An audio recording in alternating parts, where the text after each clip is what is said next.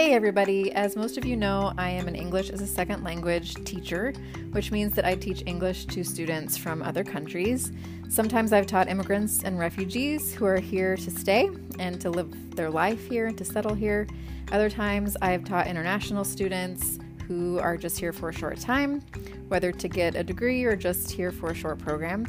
And what I've realized over the last few years is that some people in my life never get the chance to meet someone from a different country or from a different religion. And I've always wished that I could get the two groups of people in my life together. And the best way that I can come up with doing that right now is through this little podcast.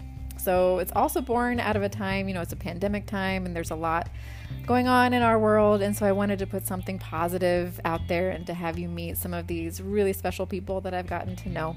So I'm probably not going to do a lot of episodes, just a few. And so I tell you where they're from in each one, and some are shorter than others, and they're all a little bit different. So I hope that you enjoy getting to know some of my students as I have just so enjoyed getting to know them, and they've all made my life better in some way. And so I hope that you enjoy this, and thanks for listening.